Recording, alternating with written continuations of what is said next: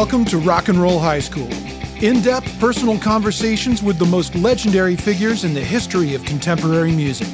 Come with us as we explore the stories behind the albums and songs that have become the soundtrack of our lives. Here's your host, Pete Ganbarg. Hi, everyone, and welcome to Rock and Roll High School. This week, I'm super excited to sit down with musical legends Gamble and Huff. As the creators of The Sound of Philadelphia, Kenny Gamble and Leon Huff have written and produced over 175 gold and platinum records, including all-time classics by the O'Jays, Billy Paul, Harold Melvin and the Blue Notes, The 3 Degrees, Lou Rawls, Teddy Pendergrass, and the Jacksons. They are inductees of the Rock and Roll Hall of Fame, the Dance Music Hall of Fame, and in 2009 were named BMI Icons after collecting an astounding 86 BMI Pop and R&B awards. In 2010, Kenny and Leon were each awarded honorary doctorates from Berklee College of Music. They're also former co-chairmen of the Songwriters Hall of Fame. This interview was recorded live in front of an audience at Atlantic Records in 2018.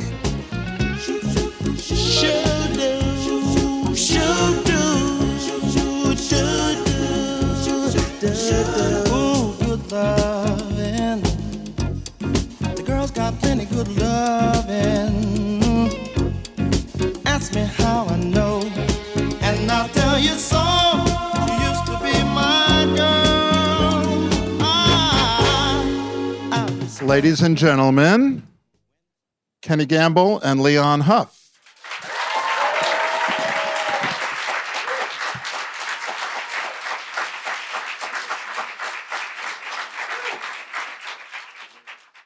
I have to start by saying it is an absolute honor and privilege to be hosting both of you tonight, so thank you so much for coming. Yes, thank you.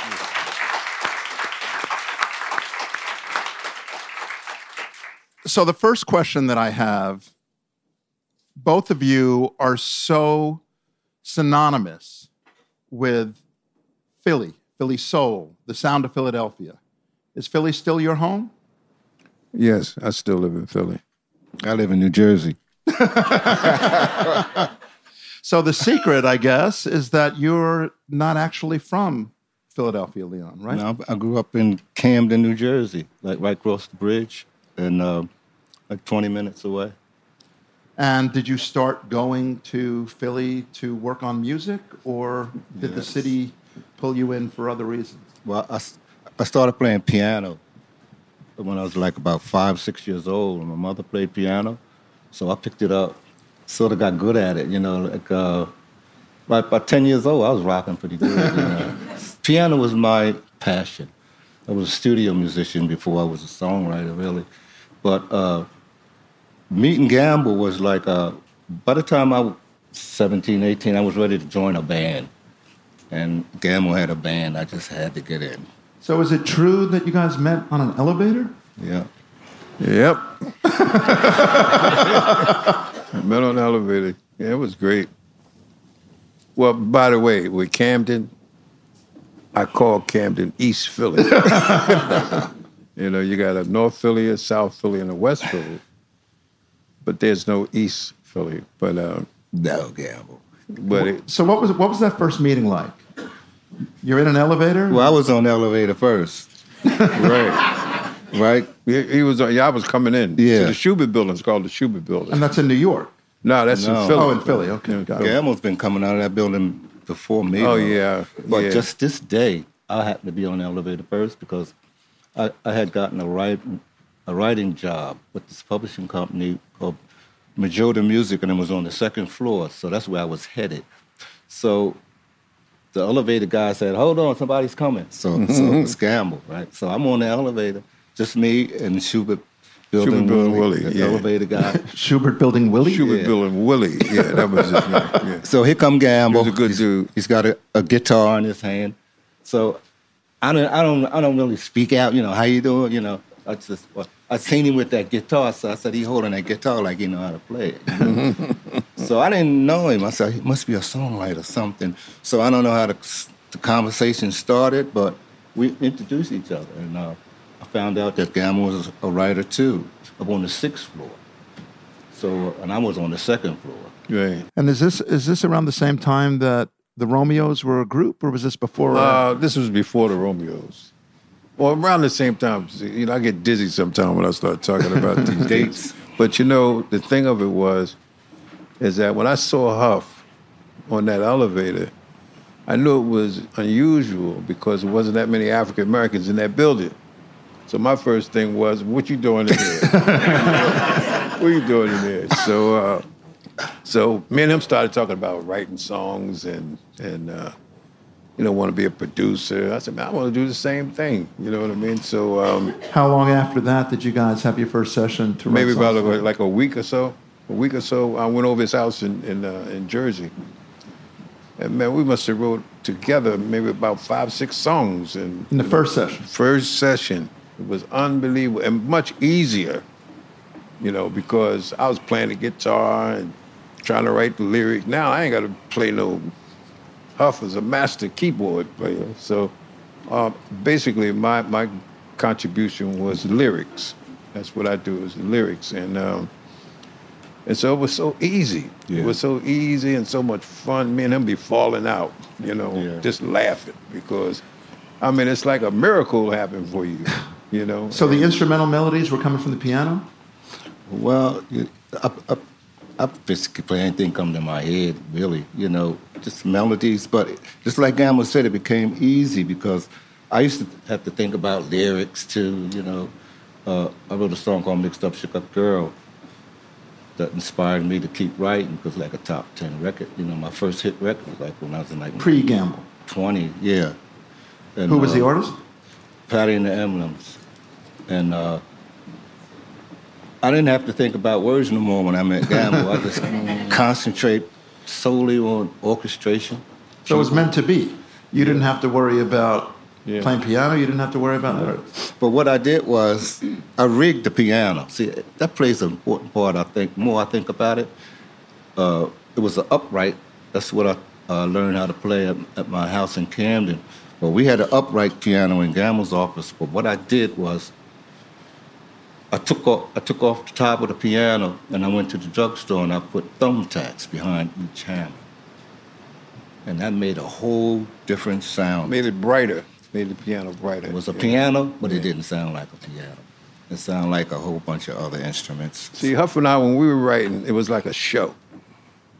You know, it's like we was on stage, you know, and what we would do is, it was spontaneous. Everything was basically spontaneous. And I think our pre-writing was basically our conversations with one another. We talk about the world. Like if we're going to write a message song or something like that, we talk about how crazy the world was and why people can't love one another and why people can't get along. We're all humans. And then we'll come up with a song like Love Train. And it come out of nowhere. You know, and then we fall out on the floor. Said, where in the world did that song come from? So the concepts like that coming from one of you more than the other, or could it be either one coming up? Either one. Just out of conversation. Just out of conversation. We talk about everything: relationships, current events, everything. We talk about everything. Now, before you started writing together, you were a session piano player. Yeah, I used to come up here to New York and you played on some really famous records. Yeah, I met, through Johnny Madeira and Dave White, I met Jeff Barry and Ellie Greenwich, the late great Ellie Greenwich, and they invited me to come to the Brill Building. And I remember they called me, and I didn't know, first time I went to the Brill Building, first time I ever heard of it. How old were you? Oh, 22, 23. But I went to the office of Jerry Lieber and Mike Stoller, and that was a thrill for me to play on one of their sessions. And it was the boy from New York City by the Ad-Libs. And did you play on At the Hop? No. Danny and the Juniors? I worked for the guy who was part of that production company, Dave White, who was a member of Danny. What about Phil Spector? I played, that was another thrill for me. Jeff called me again. Jeff Barry said, man, can you come up? I said, yeah, I'll come up again. So this time I went to Mirror Sound, and I didn't really know who the producer was until I started hearing the musician talk about, he's here, he's here, he's here. So I went out in the lobby to see who was coming, and it was this little guy, had this tall girl and had a little dog, long leash, his dog sunglasses Even back on. then. I said, that's Phil Spector. I said, oh, wow. So I happened to play on the Ronettes Christmas album, and I played on Baby, the follow-up to Baby, I Love You. The follow-up to Be My Baby, right. Baby, I Love You. So, well, that was a thrill for me as a musician. So as a musician, see, my mother used to buy albums, and I used to see on the back of the albums, they had pictures.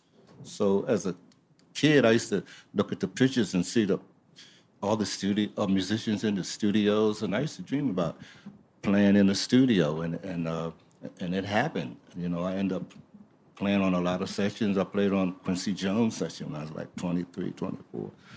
So I did a lot of session work too, and after that dried up, then I went to Philly, started hanging out in Philly. Then that's when I started, meeting Gamble, going to Philly. And Kenny, were you bringing coffee to WDAS? Oh, yeah. DAS, legendary Philadelphia radio station. Radio station, yeah. Well,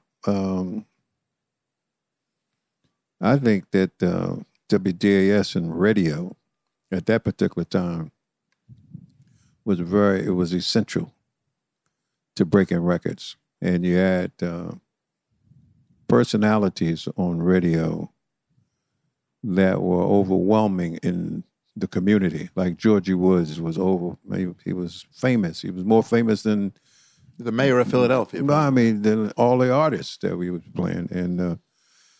And so how I made it to WDAS was a friend of mine, his name was Pat Gordon. God bless him, he's not here anymore. But we had a group called the Ordells. And so we, in Philadelphia, they used to have a penny arcade where you could go and make a little record. And so we made a record. So we said, we got to take this to Georgie Woods so he can play our record. So we walked all the way to WDAS from South Philly. That's where we were from. We walked all the way to WDAS, which was in Fairmount Park. And once we got there, they wouldn't let us in. And I told the guy, I said, we got a record, and we need Georgie Woods to play it for us. Finally, Georgie Woods did come out. He came out to talk to us. When he saw the record, he said, I can't play that record. He said, that's not a real record. You know what I mean? He said, that's made out of plastic or something or whatever. But the beautiful thing that happened was I knew where that radio station was. And so it was about 4 or 5 of us at that time. So I used to go back. I used to walk back out there, and I would go out there and I would shine people's shoes and run errands for them and whatever. One day I was out there, and the guy who was at the door, he told me, he said, Kenny, everybody's been looking for you. I said, I'm in. Once they start looking for you, because they need somebody to go to the store, you need somebody to, shine their shoes or whatever. And so, I became a fixture at the radio stations. That continued even through Huff and my writing, because without the radio station, it wouldn't have been no Gambling Huff, with Butterball. And that's a whole nother world altogether, disc jockeys. And we were talking before, it's kind of an end of an era with end of an those era. guys not really it around really anymore. is. Well, personality radio is not like it used to be, especially rhythm and blues. Rhythm and blues is, I don't know, they're playing a lot of old music, which Huff and I, we get the benefit of because they play a lot of, what do they call it? They play our music anyway, and we're part of a format. What was the first hit song that you guys had together? Expressway to Your Heart? Was it something before that? Expressway to Your Heart and Cowboys to Girls. All that stuff was right around the same time, which was great. And so Soul Survivors and The Intruders were those 2 artists. So were those artists who were hanging around Philly and you said, hey guys, we have a song, come sing it? Or was it different than that? No, well, Jerry Blavitt, who was a big another radio legend. Yeah, legend. And the Geeter with the Heater. We were real good friends with him and still are. He had the Soul Survivors and he managed them, him and his partner, Nat Sigel. So that's one way to get airplay, right? Yeah, well, Blavitt asked us, he said, you want to do a song with them, and so we said, sure. And Huff and I, we messed around with that song. That idea for that song came, I was trying to go over to my girlfriend's house, right, on the expressway, which was new in Philly, by the way, the expressway. And it was so jammed up. I was singing, trying to get to you for a long time. And so when I got with Huff put that bass line in there. Oh, yeah, listen, it was great. On the expressway to your home, that expressway, not the best way. At 5 o'clock, it's much too crowded. It's much too crowded. So crowded. It's much too crowded. Oh, yeah. So crowded.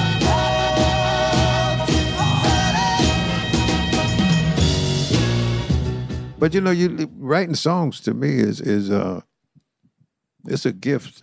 That's just how we treated it. It was a gift, and we still do. And me and Mrs. Jones, we saw that play out. We just didn't really sit down. A real life story. Oh yeah, like a director see a movie scene. We saw that. Well, with that intro, you got to tell us the story. Go ahead. And they had this restaurant called Boots' bar. right below the building where we had our offices, the Schubert building. So me and Gamble used to see this couple come every day, sit at the same table, and she go to the jukebox, she play the same song, and when they leave, He go his way, and she goes he'll her walk way. her to him. So I says, Gamble, I said, I know that guy. I know him. That's not his wife. That's some young girl too. Yeah. But that's true. So we went upstairs and we wrote a song about it. He never came looking for royalties, did he? No, but we created him.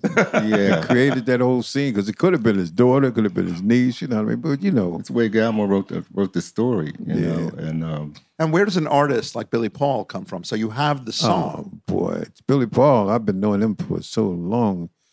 Billy Paul, he had a shop on South Street where he sold a lot of African and Indian garments and whatever. And I used to have a record shop on Broad and South Street. So I used to see him every day, you know what I mean? We used to talk and whatever. And then he used to perform at a place called the Sahara, which was like a club. I used to go there in South Philly. I'd go by there and see him. I said, boy, this guy is unique. He was really unique. And he had an album that he had produced himself. This is when we had Gamble Records. And this was before we had Philly International and all that. That album was called Billy Paul Live at the Cadillac Club. And so in addition to that, we recorded a few songs with it, and we packaged it and we put it out. We put it out on Gamble Records. Mrs. Jones, Mrs. Jones, Mrs. Jones, Mrs. Jones. We got a thing going on.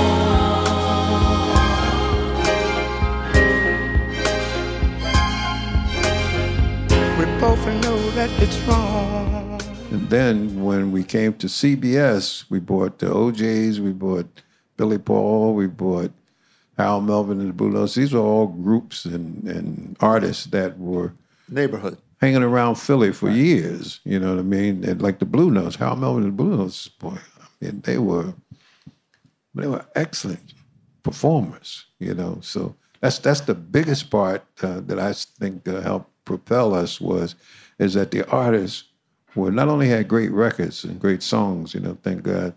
But what happened is that these guys, you put them on the stage, Great performers. it turned the joint out. Right.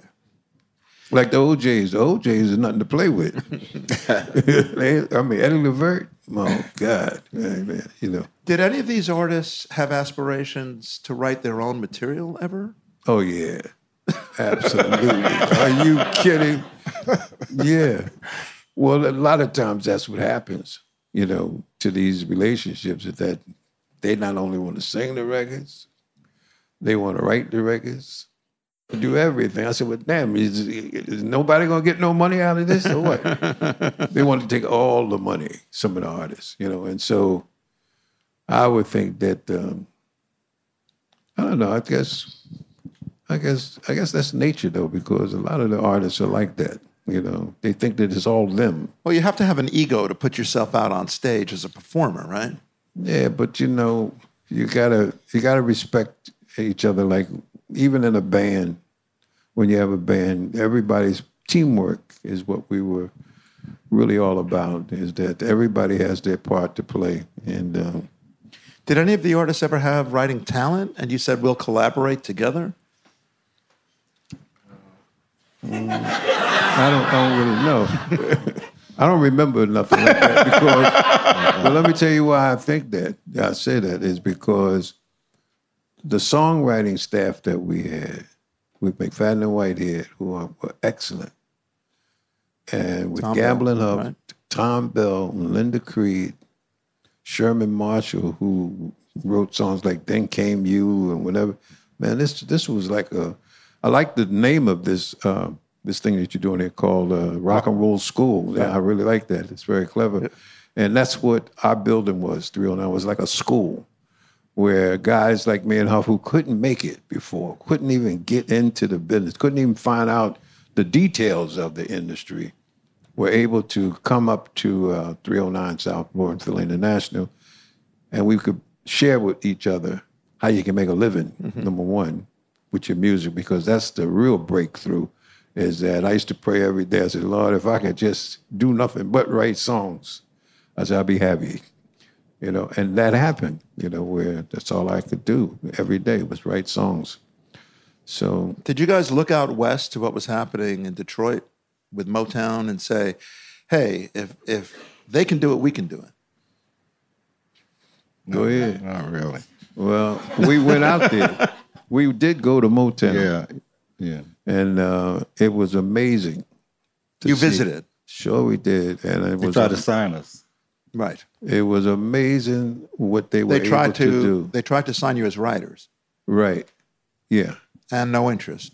Well, we went out there, and but my thought was after we had gone out there and saw Holland Dozier and Holland, who were excellent writers, and Hank Crosby, and I mean, it's that was the dream, because just what you said, we said in Philly, if they can do it, we can do it, and I think it has to do with excellence. If your product is great, it'll break down all walls that's holding you back, So we didn't get a chance to see Barry Gordy, who I wanted to meet when we were out there.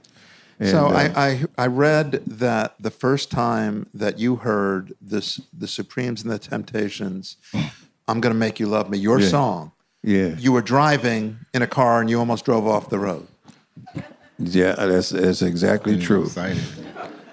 So that's Motown then covering one of your songs. Right, of our songs. Me and Huff wrote that song, and Jerry Ross, who was a partner to that too. But man, listen, Temptations was my favorite group, number one.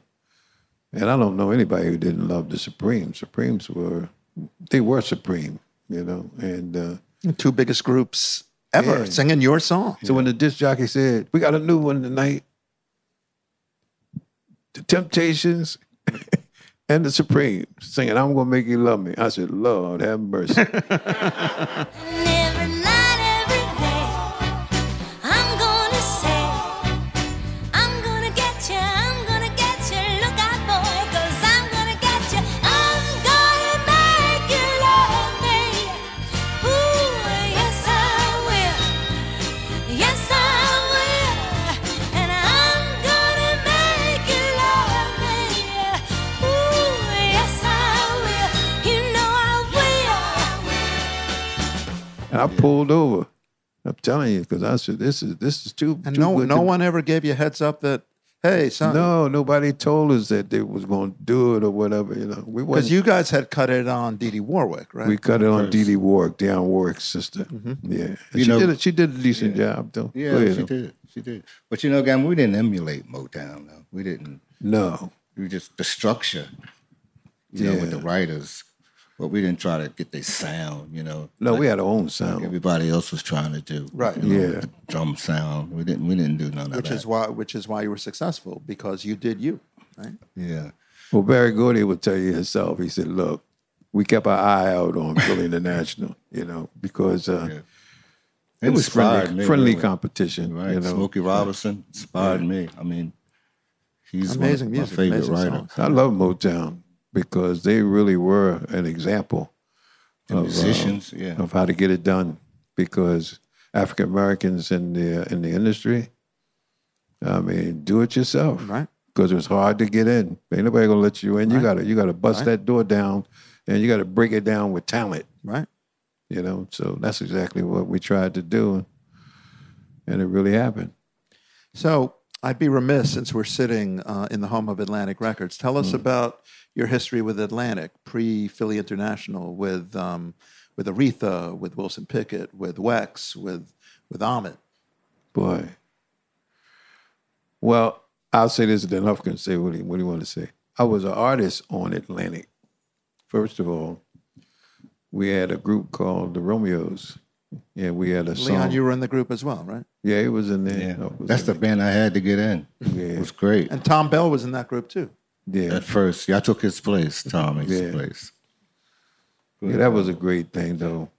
And we got a chance to work together with a band, which eventually became MFSB. They became the studio band. So it was everything was connected. Gamble had a great band. I was working at the hospital then. Let me tell the story, Gamble. You know what? I kept hearing about this band. Hospitals, we work every day. So I was working in the kitchen. What were you doing in the hospital? Working in the kitchen, washing dishes. That's what I did. So I got off on the weekend. I kept hearing about this band, Kenny Gamble and the Romeos. I said, boy, everybody was going to this club in Lawnside. It was packed. So this particular weekend, I got off. So I said, I'm going to see this band. So my boy picked me up. We went down to the club. We couldn't even get in. And these guys didn't even have a record out, but they were great performers. And Gamble was the lead singer.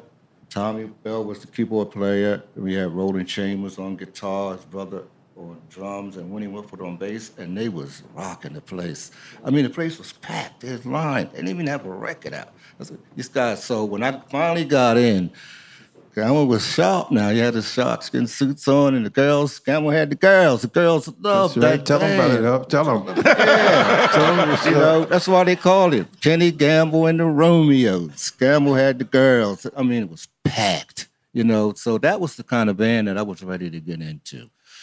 So I waited to, the opportunity. I said, Gamble, man, I got to get in your band, man. I can get in your band. I could play. Come on. So fate is something. So Tommy changed careers. Yeah. And I stepped right in. Good timing. As the keyboard player for Kenny Gamble and the Romeos. It was some of the highlights of my career because we toured all over. And Gamble, I mean, everywhere we went, we just packed the place. Yeah. Kenny Gamble and the Romeos is in town. Place is loaded. The whole weekend. Yeah, it was good. Hey, that band, it escalated when Huff got in there because it gave me and him an opportunity to be together and write together. And the key to our band was this. We used to rearrange songs. We used to do all the big hits. One in particular that we did was Moon River. We had an arrangement of Moon River. No matter where we were, we get standing ovations, and people would say, do it again, do it again. Yeah, it was great. It was great. We toured with Chubby Checker and Low Anthony and Imperials. Yeah, we and toured with all them guys. It was a great time, and it was great, and how long that last, Gamble? About years. Yeah. And When did the Romeos get signed to Atlantic?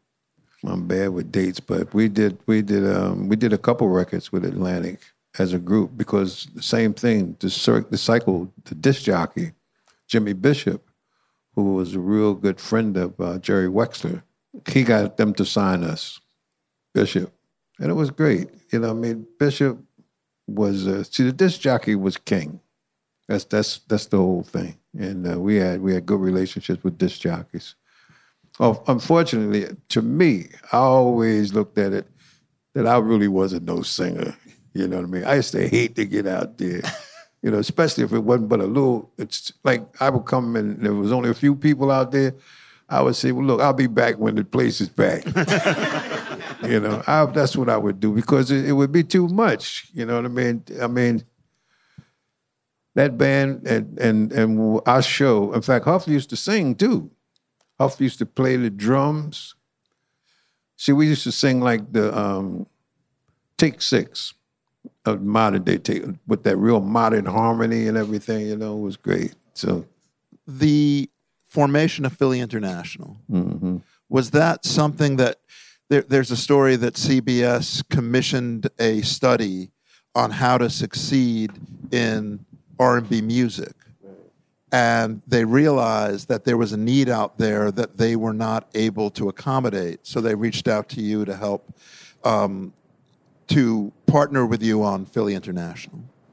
Well, our timing was good because we were in the right place at the right time. That Harvard report, I think you can get it on the internet, something like that, showed how the rhythm and blues music was for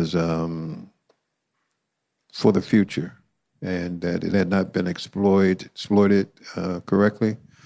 And Clive Davis, I was signed to Columbia Records too as an artist. You know, Clive Davis was the lawyer who did it, so I knew him, and so I called him up, and Huff and I, you know, we had a little background because we were recording as independent producers, and so Clive Davis brought us up to CBS, gave us this little crazy deal, you know.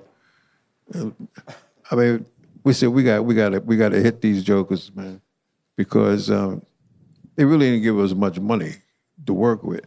But what came out of that was Backstabbers, When Will I See You Again? Backstabbers wasn't written about the deal that you were given by CBS, was it? Well, it could have been now that you say that. Backstabbers, If You Don't Know Me By Now, When Will I See You Again? And Me and Mrs. Jones. Not bad. Boy, it was unbelievable, you know. And so Clive said, well, he gave us a better deal after that, you know. And it really was a good thing. You have to work for it. Is that about the same time that you guys formed Mighty Three, or was that later? Or Mighty earlier? Three was about a year or two later because Tommy was still independent, Tom Bell. And he worked with the Stylistics. And he worked with Johnny Mathis. He worked with all of these great artists and the Spinners who were with Atlantic at that particular time. So we were able to really cover the marketplace with a lot of different companies, a lot of different energy, and basically we became a publisher. And we had so many young writers that worked with us, and they were great writers too. So it was interesting watching the video earlier before we started, and you just hear the first few seconds of Rubber Band Man. Right. And it's as current as watching the Avengers movie. That's true. Hey, y'all, prepare yourself for the rubber band. Whoa, you never heard a sound like the rubber band. Man, you're bound to lose control when the rubber band starts to jam. Got that rubber band up on his toes, and then he wriggled it up around his nose. Guaranteed to blow your mind. It's crazy, the lifetime of these copyrights. Yeah, the songs are as a matter of fact, the slogan for Mighty Three Music was, Tommy Bell said, we need a slogan, and the slogan is, you'll never forget our songs.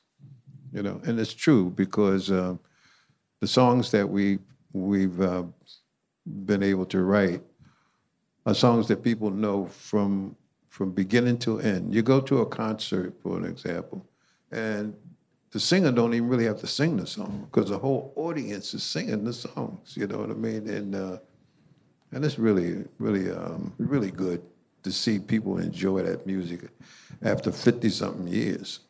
You know. I think I'd be remiss if we didn't talk about some of the other stories behind the songs. So we talked about Me and Mrs. Jones. Right. I'll throw out some titles. Anyone that you feel like you want to jump in on? You know, I don't want to force anything. Love Train, Backstabbers, If You Don't Know Me By Now, You'll Never Find Another Love Like Mine. Wow, that's a good one. You'll never find another love like mine. Is that true that you wrote that specifically for Lou Rawls' voice? Yeah. Well, I would tell you, Lou Rawls was a challenge for us because he was a guy who had a tremendous career, number one. Sam Cooke. Yeah. Yeah, right. Well, go ahead, tell him. Well, Jimmy Bishop. Jimmy Bishop, again, One of the disc boys, jockey. He's the Lou one that Rawls. got Lou Rawls for us. You know, he So- was working with us. Yeah. Matter of fact, Jimmy Bishop had come to work for us at the company. Mm-hmm. And he went out and he said, I'm going to go get Lou Rawls. He said, because you guys could do a good job with him. And he got him. Well, I said gamble too. You know, I said, well, we got to step our game up for Lou Rawls. You know, 'cause Oh, yeah. he wasn't like other male solo artists. Lou Rawls was a different. He was seasoned, you know. He was said, like a black Frank Sinatra. I said, okay, gamble. You know, Now we're going to that's step. outlook did him. Yeah. You So know. now we got to. But that voice is so distinct and unique. There's only one Lou Rawls. Right. Huff and I used to sit down and say, well, what makes Lou Rawls really sell? It's that deep baritone voice, you know. And then he can rap too. He was a rapper. In fact, he was one of the first rappers, you know. And Is that his voice in the beginning of Clean Up the Ghetto? that's Lou Rawls. Yeah. One. Yeah, Clean Up Together. Mm-hmm. See, you know, man, that song right there, that's a good one. I want to talk about that in a minute. Clean Up Together. But do you have, Avery, do you have You'll Never Find Another Love Like Mine queued up? If you haven't heard Lou Rawls' voice, you have to hear this because this is a song perfectly tailored to the artist's vocal. You'll never find, as long as you live, someone who loves you tender like I do. You'll never find, no matter where you search, someone who cares about you.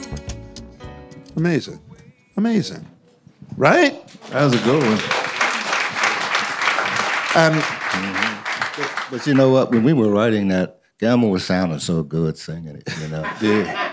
That's another attribute about our writing is Gamble could sing and sound good. So if you're a writing team and one of the partners was a singer, it makes the song that you're writing sound really great. I mean, Gamble was like when we were take for instance, we were writing For the Love of Money. This is for that one. You know, so we in Gamble's office and we rocking For the Love of Money, and Gamble, we got the tape recorder going, and Gamble was killing it. You know what I mean? Gamble was singing it. So Gamble makes the song sound great.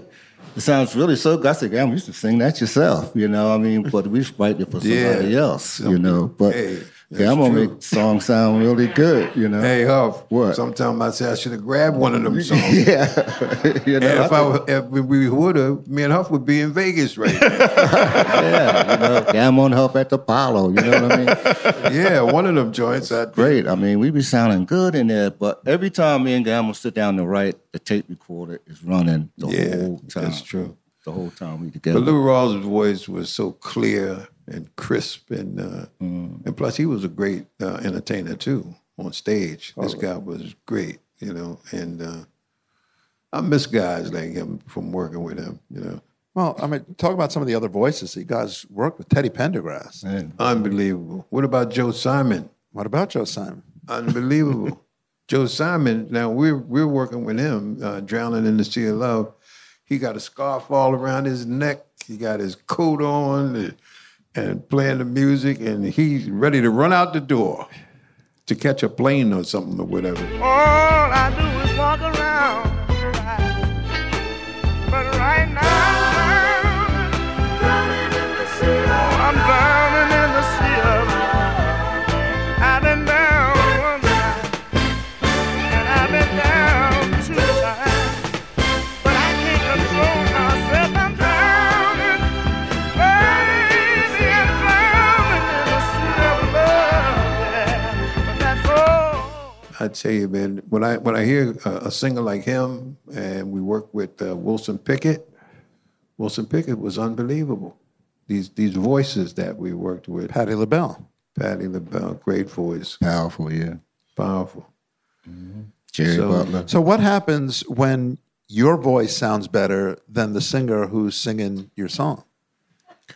No, but see, I can't keep it up. I can't keep it up. Man, I might be able to do it one time, you know what I mean? But I lose interest after that, you know. While we're writing, it's great, you know, for me and Huff. So we're talking about the songs, but let's shift a little bit and talk about the music for a second. Musically, your sound that you created, the Philly International sound, was so unique.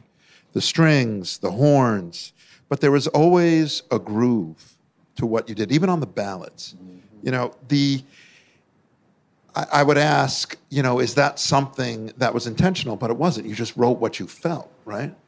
Yeah, basically, we just wrote what we felt. Every time when I come over to the office, I go to Gamel's office. That's where the piano was.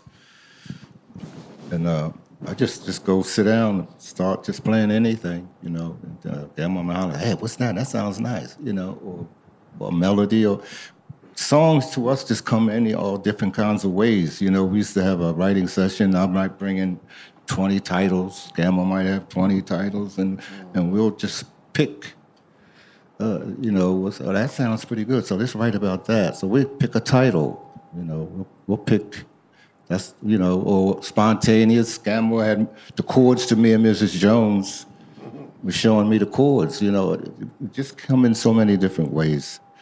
The groove of the songs that you wrote, some would even credit you with defining a sound that eventually became disco. How do you feel about that? Obviously, Ain't No Stopping Us Now is one of the all-time great disco anthems.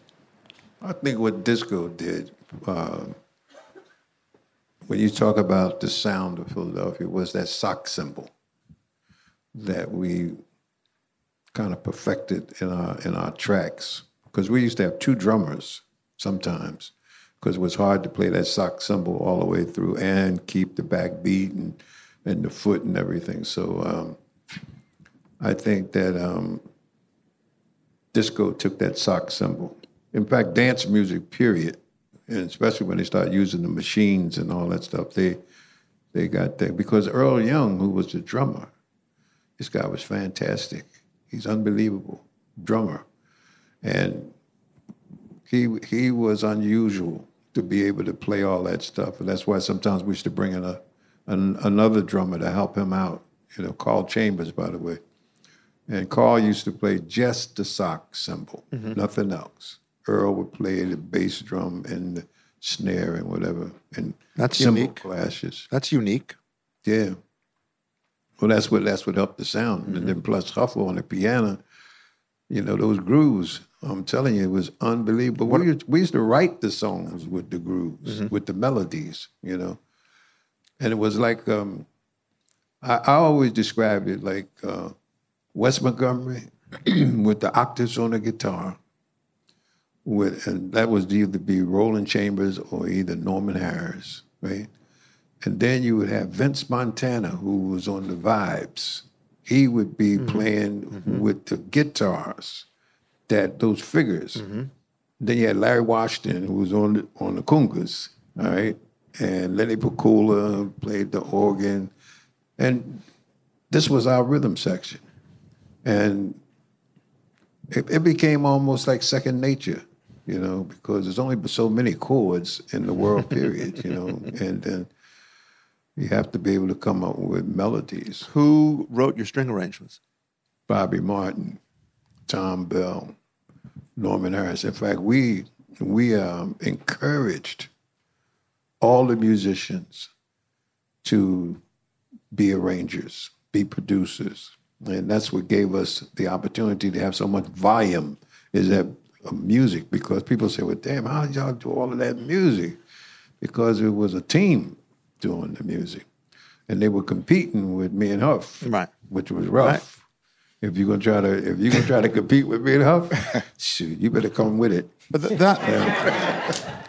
that was also similar to the success of Motown, because Motown Same thing. was competition between It the was writers. the same thing. Yeah, it could get Well, pretty ruthless. Yeah, because Motown was the best.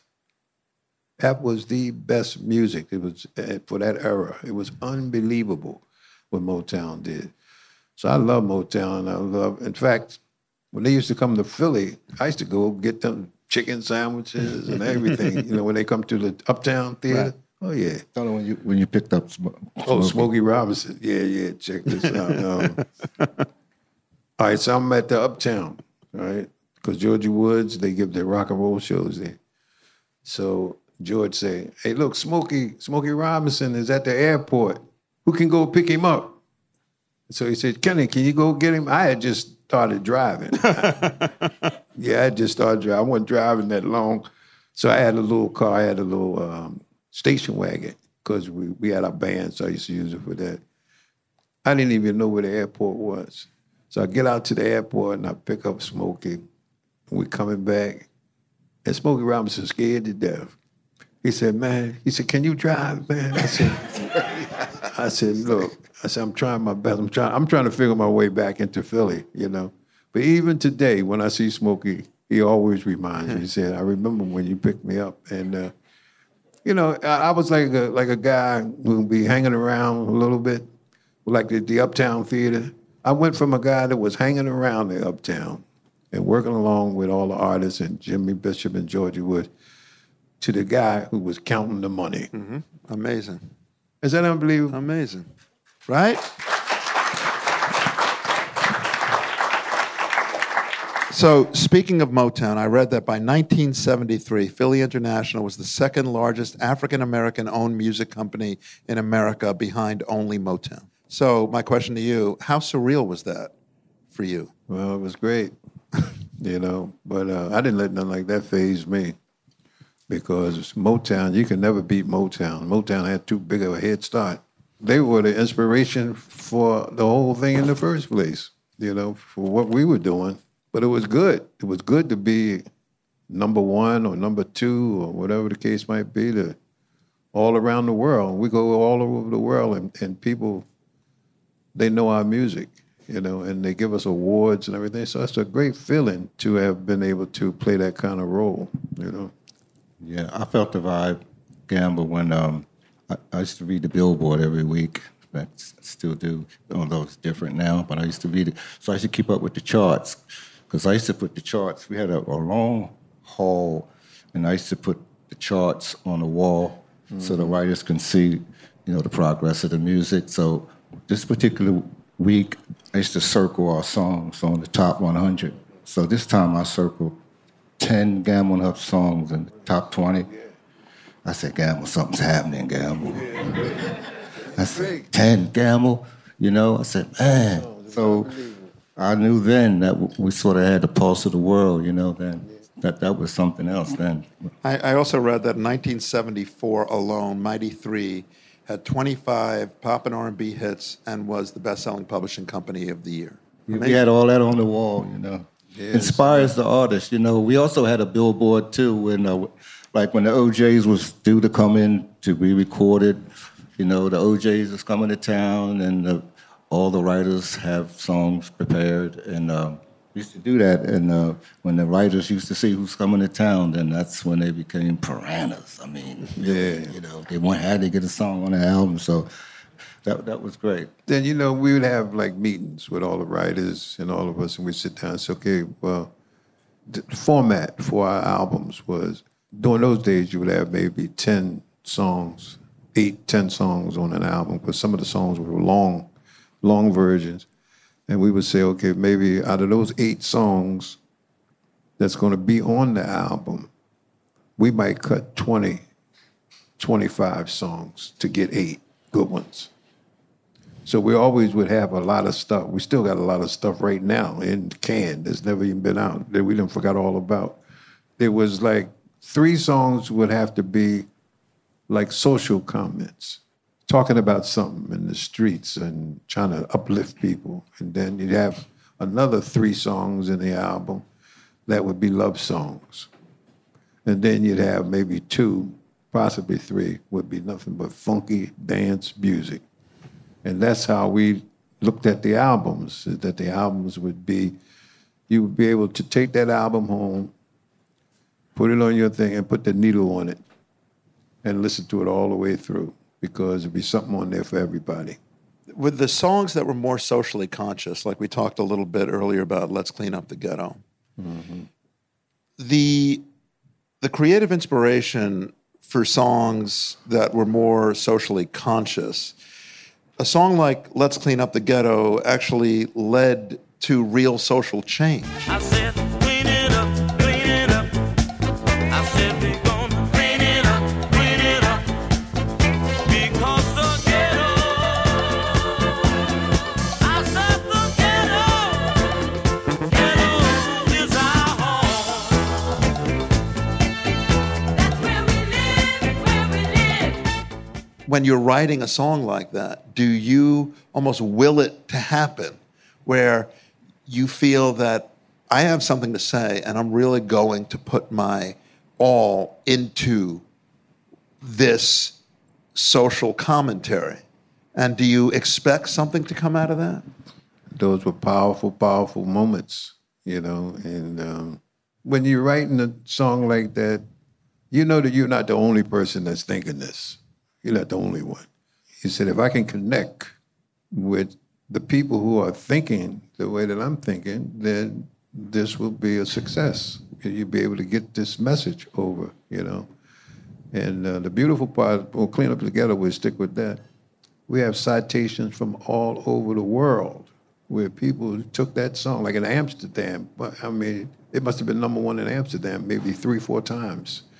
And what it did, it inspired people to get up and go out and clean up their neighborhoods.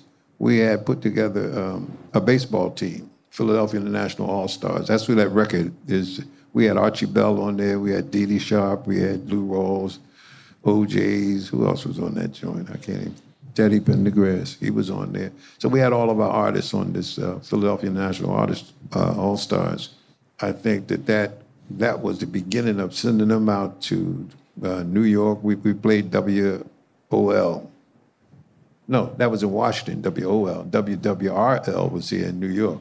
And so Frankie Crocker and all of them, we played baseball games and had community come out and whatever. So we were very community conscious.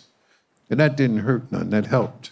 That helped because it gave us inspiration to see us being able to help people be more conscious about themselves, more conscious about education, you know, and like a song like Give the People What They Want, the OJ's. This is a monster song.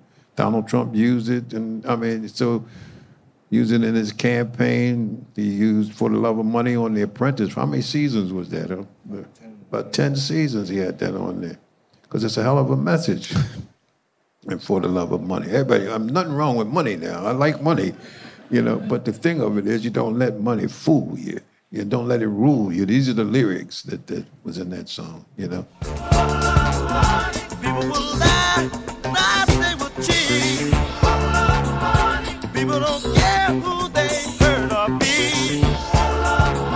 A woman will sell her precious body for a small piece of paper. It carries a lot of weight for that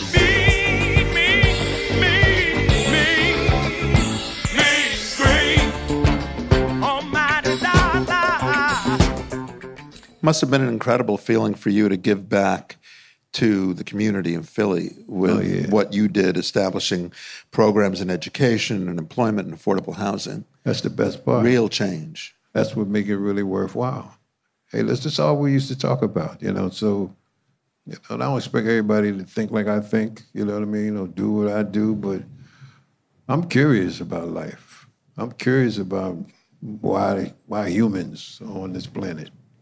I mean, what are we doing here? I mean, you got so many things on this planet, and they all pretty much have a job description. You know what I mean? So the humans have a job description too. I got an assignment, you know. So unless somebody in here created themselves, you know, I didn't create myself, you know, and I'm floating through this journey. So how do you guys feel about modern music?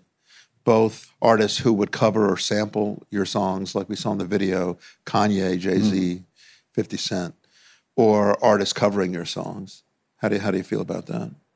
Like when you hear a sample of music you created used in a completely new way. I love it. And anybody know Jay-Z and one of them, tell them to get another one. John? I always say that every time you do a John's working on it. I always say if there's any rappers out there, you know, Kanye West. I had breakfast with him one morning. And he's really smart, you know, really smart, and I thanked him for using all of our music and whatever. Keeps us in the game too a little bit, you know. So yeah, I heard one other day, Gamble. yeah. Somebody sampled Love TKO. Love TKO. Great song. Good one. Woof. Is that a great one? Yeah. It's a great song. I better let it go. What you say about it? Looks like another love TKO. Oh. Yes, I think I better let it go. Let it go, baby. Oh, baby. Looks like another love TKO.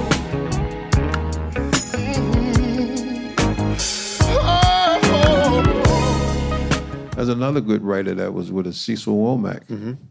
He's excellent. You know what I mean? He passed on too. God bless him. But that music is going to be here forever. But talk about a vocal performance on that record. Unbelievable.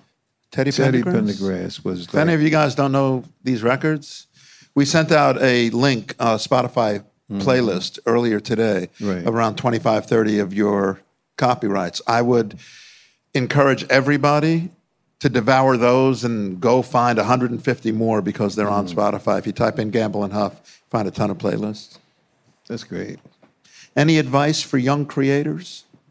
I like the word, you gotta have the passion for music, you know, you really gotta have the feel for it, to really wanna, you know, create music. You gotta have the feel for it, you know, it's something that you just can't teach somebody. You know, you gotta have the feel for it. It's like anything else, the feel for it, you know, the passion to do it. That's what made us work so hard, all those grueling hours, because we loved it, you know, but it was long. Gamble used to be in the studio all night mixing, because Gamble did a lot of the mixing, you know, with Dub, and just gotta have the passion, you know, a good work ethic, make a statement, you know, so just gotta have the passion for it. Be yourself. That's all. Go get it, because it's out there now. Ain't nobody gonna bring it to you. You gotta make it happen. You know, me and Huff, this wasn't no easy thing. Might look easy us sitting up here right now, talking about, you know, we did this, we did that, but no, this was a rumble. Blood, sweat, and tears, Gamble. Yeah, this is not no joke, you know. And you got to be good. You got to be good at what you do. You know, you got to love it, and like I'm saying, just go after it. Because I remember people telling me, you know, hey, man, you ain't going to make it, man. Come on, man. You crazy, man. Right song, man. You ain't no songwriter. You ain't no singer. Come on. I used to look at him. I said, yeah. I said, okay. And then when the stuff broke loose, I said, yeah, okay. You see, because you can't let people that turn your head around, you know. And weren't those the same people who would say, I always knew you were going to do it? Oh, yeah, come on, man. Buy me a beer, please. Give me a beer. So he said, yeah. You have a favorite song that you've written? If you had to pick one. Well, every time they ask us that, we say a different one. I can't do that because I love a lot of them, you know what I mean? But, yeah, I can't say that just one. What's one song that's special to you of the songs that you've written? It's kind of the same way of asking the same question. Same, yeah, I see how you're doing it. But I will tell you this, is one of the songs that I love is is Family Reunion with the OJs. I like that one. It's a great song. But when people ask that question, me and Huff always come around to saying that the favorite is Love Train. That one right there. Love Train.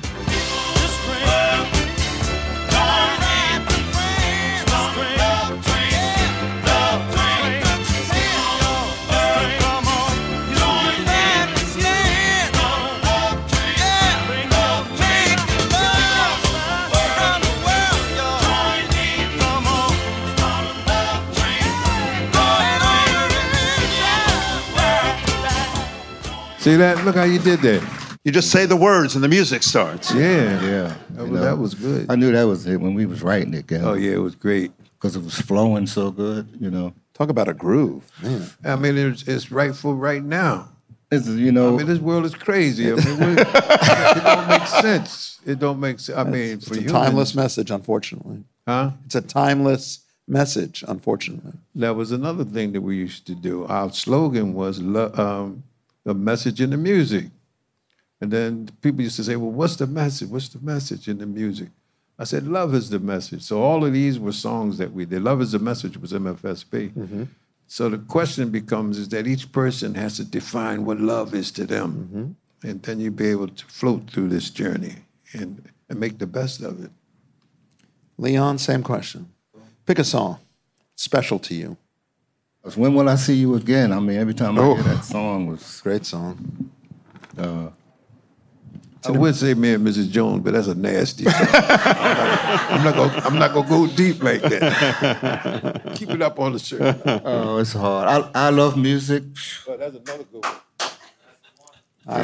You got a little I Love Music by the OJs over there?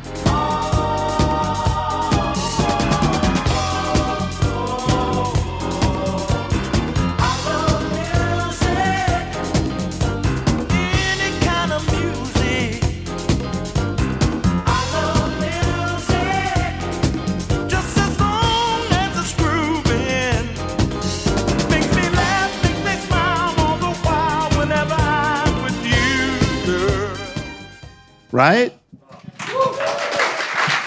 Let me ask you something. Do you have a song over there called 992 Arguments? Mm-hmm. You ever heard that? Of course. Oh, yeah, that's a good one. That's it. Did you write that? Me and Huff. Oh, good. All right, good. No, but listen, let me tell you how that happened. I'm over at his house and we writing, right? So his wife was in the kitchen cooking a little something for us and everything. So me and Huff said, well, we're going over here to get a beer. You know what I mean? Because it was a club right across the street. So we stayed over there. We might have stayed there a little kind of long, right? Huh? Yeah. And so we came back. His wife said, where y'all been at? You know what I mean? I'm gonna cook this food for you. And so, man, we went to the piano and it said 992 arguments. You know, but it was beautiful. 992 arguments, 992. We're just a fighting. 992. I'm sick of you. I can't even go down to the corner and get myself a cold beer. 'Cause when I come back to the house, your mouth is the only thing I'm gonna hear. It's a shame. And then we had another one called I Don't Love You Anymore, Teddy Pendergrass. Teddy Pendergrass. That's great. We done wrote about everything. You know, we had a song called Let's Make a Baby by Billy Paul. I mean, we just wrote about everything. Everything. You know, People say, I see them on the street, they say, yeah, that Let's Make a Baby. I made some babies. everything. And Arthur Prysock did a great rendition of that. What song was that he did? When Love Is New. When Love Is New. Great song. There's another artist we don't really talk about, but it was a great experience for us, I think, when we worked with Nancy Wilson. Yeah, that was good. That was... Phyllis Hyman was unbelievable. Great artist. Very easy to work with. Mm-hmm. Great voices. Yeah, and great performance. I mean, Phyllis was like... she was very statuesque, you know what I mean? She come on stage and she was, boy, I'd say, unbelievable. We'll have to do a part 2. Part 2. You come back anytime. Thank you guys so much. Leon Huff, Kenny Gamble, Gamble and Huff.